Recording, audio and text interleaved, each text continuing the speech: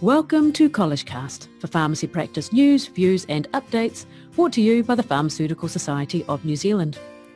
Join us to find out about tips and tools for immediate benefit to your practice and learn about current practice topics and innovations driving the future of pharmacy.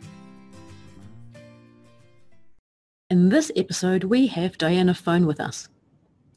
Learn about Diana's career path so far and some of the services she and other pharmacists are providing at Waimaku Pharmacy. Welcome, Diana, and thank you for joining us on CollegeCast today. Yep, so kia ora to all the listeners. First of all, thank you, Sharina, for having me as a part of this podcast series. I think it is an awesome initiative with some really good mix of topics going on. Excellent, thank you very much. Now, you're working in a community pharmacy and you're providing a number of different services in that pharmacy. And you're also involved in some other DHB projects as well. Now, before we discuss these in a little bit more detail, can you tell me briefly about your career path so far?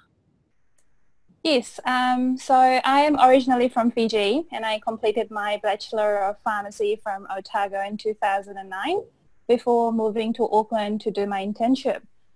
So I've been living and working in Auckland ever since.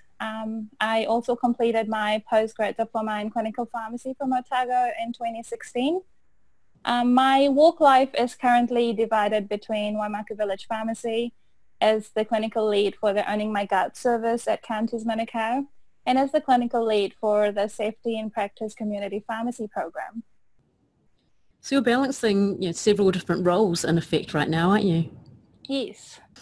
Now, you mentioned that you're working at my Waimaku Village Pharmacy. How long have you worked there for so far? So I joined Waimaku in 2014. My boss, Robbie Hannon, and my colleagues at Waimaku Pharmacy have had an enormous impact in shaping me into the pharmacist I am today. And how would you describe your relationship with your local GPs? We have a very close working relationship with the two general practice teams in the village. We all have this collective vision of providing good quality, safe, efficient, patient-centered care, and hence we design and deliver models of care that helps us achieve this aim.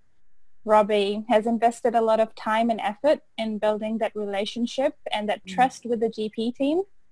To us, working together is not about stepping on anyone's toes. Rather, it's about complementing each other's unique skill sets to provide good quality and timely care to our community. Apart from a good working relationship, we organize social get-togethers as well, which helps further build that relationship. In my personal opinion, integrated primary care with patients as partners is the best way forward. The demand in our health system is increasing and our resources are finite. Hence, we need to be smart about what we do and how we do it. Taking on from that concept of being smart about what you do and how you do it, we're going to start talking a little bit about the different services that are being offered in Waimaku Pharmacy currently. Sure. One of the services you provide is the Community Pharmacy Anticoagulation Management Service. Another one is the Medicine Use Review Service.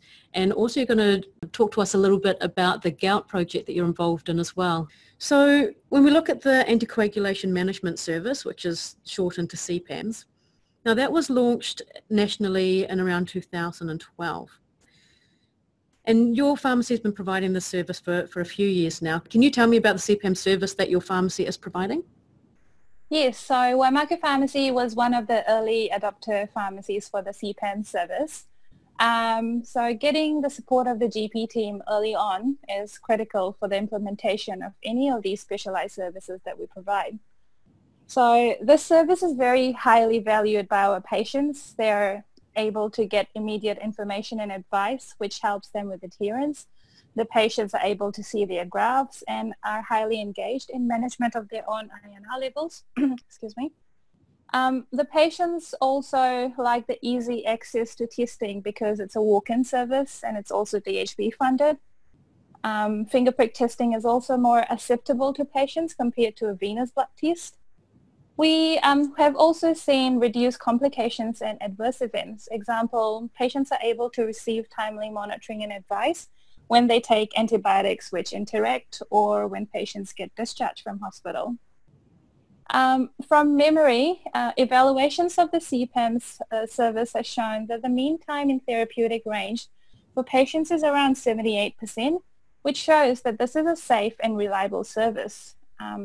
Our GP and practice nurses have been very supportive as they have seen firsthand how the service works, how it helps free up staff time and the benefits it has for our patients. Excellent. That's great to hear. So you've said that your doctors and practice nurses have been very supportive. Were you at Waimaku Pharmacy when the service was first implemented? No, I wasn't. So this happened a couple of years before I joined Waimaku. Okay. But the relationship with the general practice staff and yourselves when providing the service and the communication between the two is, you'd say, would be pretty robust? Yes, yes. It took time and effort, and as I mentioned earlier, Robbie has spent a lot of time in building that trust and that relationship. And one of the other services that you are providing at Waimaku Pharmacy is the medicine use review service. Tell me a little bit about the MUR service at your pharmacy. Yes, so we've been providing the MUR service at Waimaku for about 4 years now. Earlier this year, we had our service audit, the HDC service audit, which was a great opportunity for us to evaluate and look at ways of improving our service delivery and getting patients' feedback as well. So one of the things we realized was that most of our referrals were internal, so from within the pharmacy team. And now we're working on increasing awareness amongst the GP team and the community. We have already started seeing patients self-referring themselves or their friends of whānau for an MUR review. Great. So in terms of benefits, I'll share with you a story of one of our patients. He was an elderly gentleman who lived with his wife and sister-in-law. All three have mobility problems, significant health burden, polypharmacy, medication adherence problems, and are taking high-risk medicines such as warfarin. On average, they would visit the GP every 3 to 4 days. They lived a fair distance away from the medical center, and they had to climb many stairs to navigate at home. His wife had dementia, his sister-in-law had memory difficulties, so this patient was really struggling to help the other two with their needs and their medications on top of his own. So the pharmacies and technicians got on board. We enrolled all three into medicines management services. Personalized strategies were established in collaboration with the GPs and nurses. We organized medicines into adherence packs for them. Their medicine supply was also synchronized, so pharmacy staff would anticipate medicines needs and arrange it with the GPs and nurses. INR monitoring was also done in the pharmacy. So as a result of these interventions, their GP visits dropped to less than 1 visit per month, which meant about 200 kilometer less travel per month. Their preparation and travel time reduced by about 14 hours a month. There was a financial saving of about $300 per month, which included costs such as petrol, prescription and GP fees, and coffee and meals due to outing.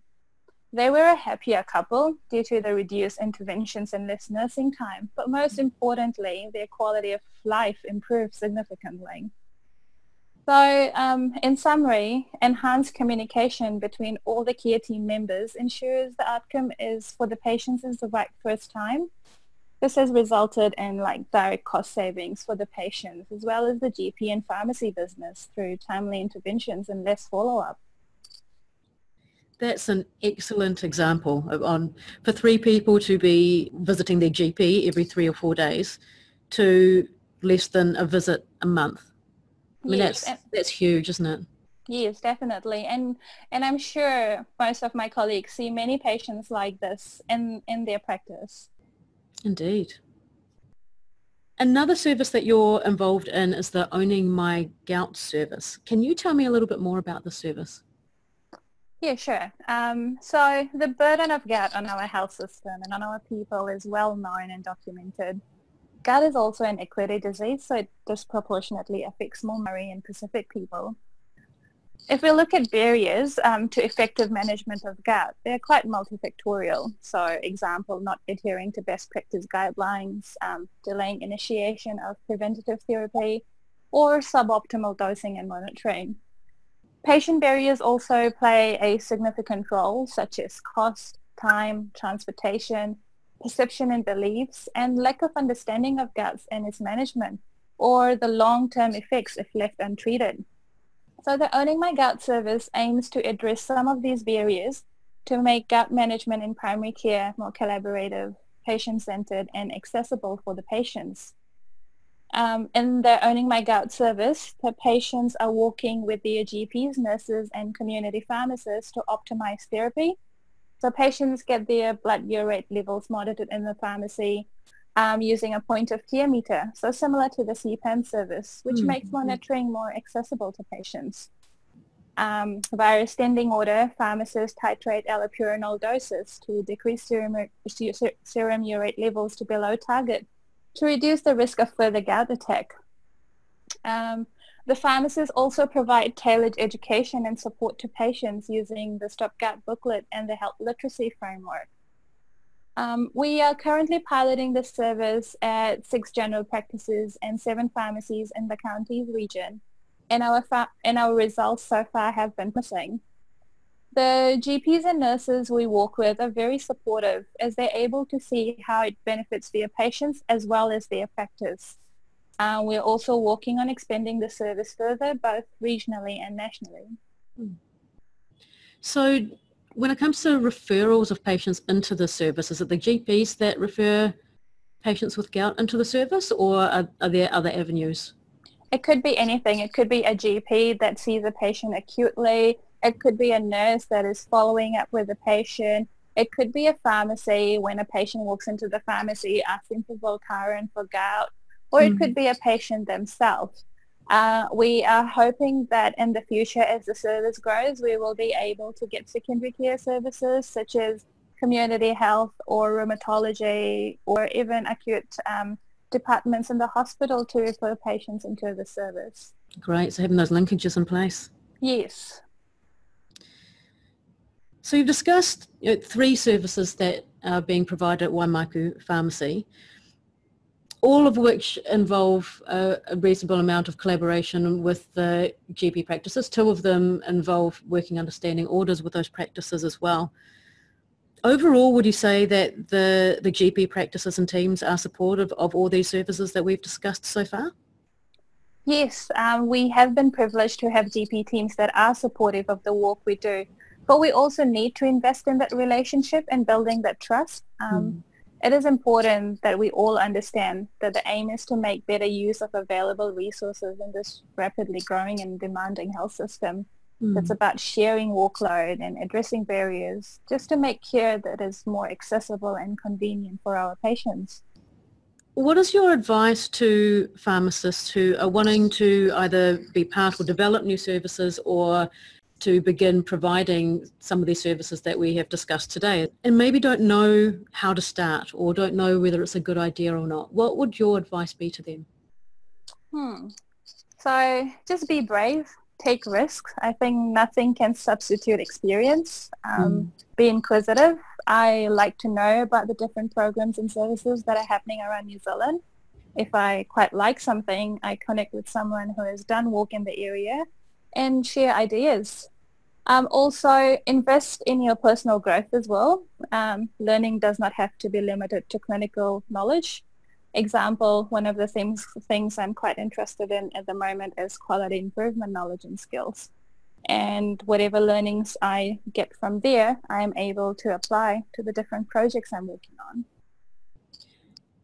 And one of the things that you touched on just now is finding contacts. Yes. So having those linkages, talking to people who have done this before, which should be incredibly important. Thank you so much for your time today, Diana, and discussing some of the services that are currently being provided at Waimaku Pharmacy. I know this doesn't cover all of the roles. You're also part of the safety and practice team as well, and we hope to have you back to discuss that particular project sometime soon as well. Sure, thank you. I'd love to be back. Excellent. Thanks very much. Okay, thank you, and thank you to the listeners for tuning in. College Education and Training provides MUR training, and you can enrol in this course in the Resource and Learning Directory on the PSNZ website. We also provide CPAMS training for pharmacies who have a CPAMS contract with their DHBs. Contact us on college@psnz.org.nz for enrolment details. Like our College Facebook page to keep up to date with our available courses. CollegeCast is brought to you by the College Education and Training Business Unit of the Pharmaceutical Society of New Zealand. All views of our guests in these episodes are their own.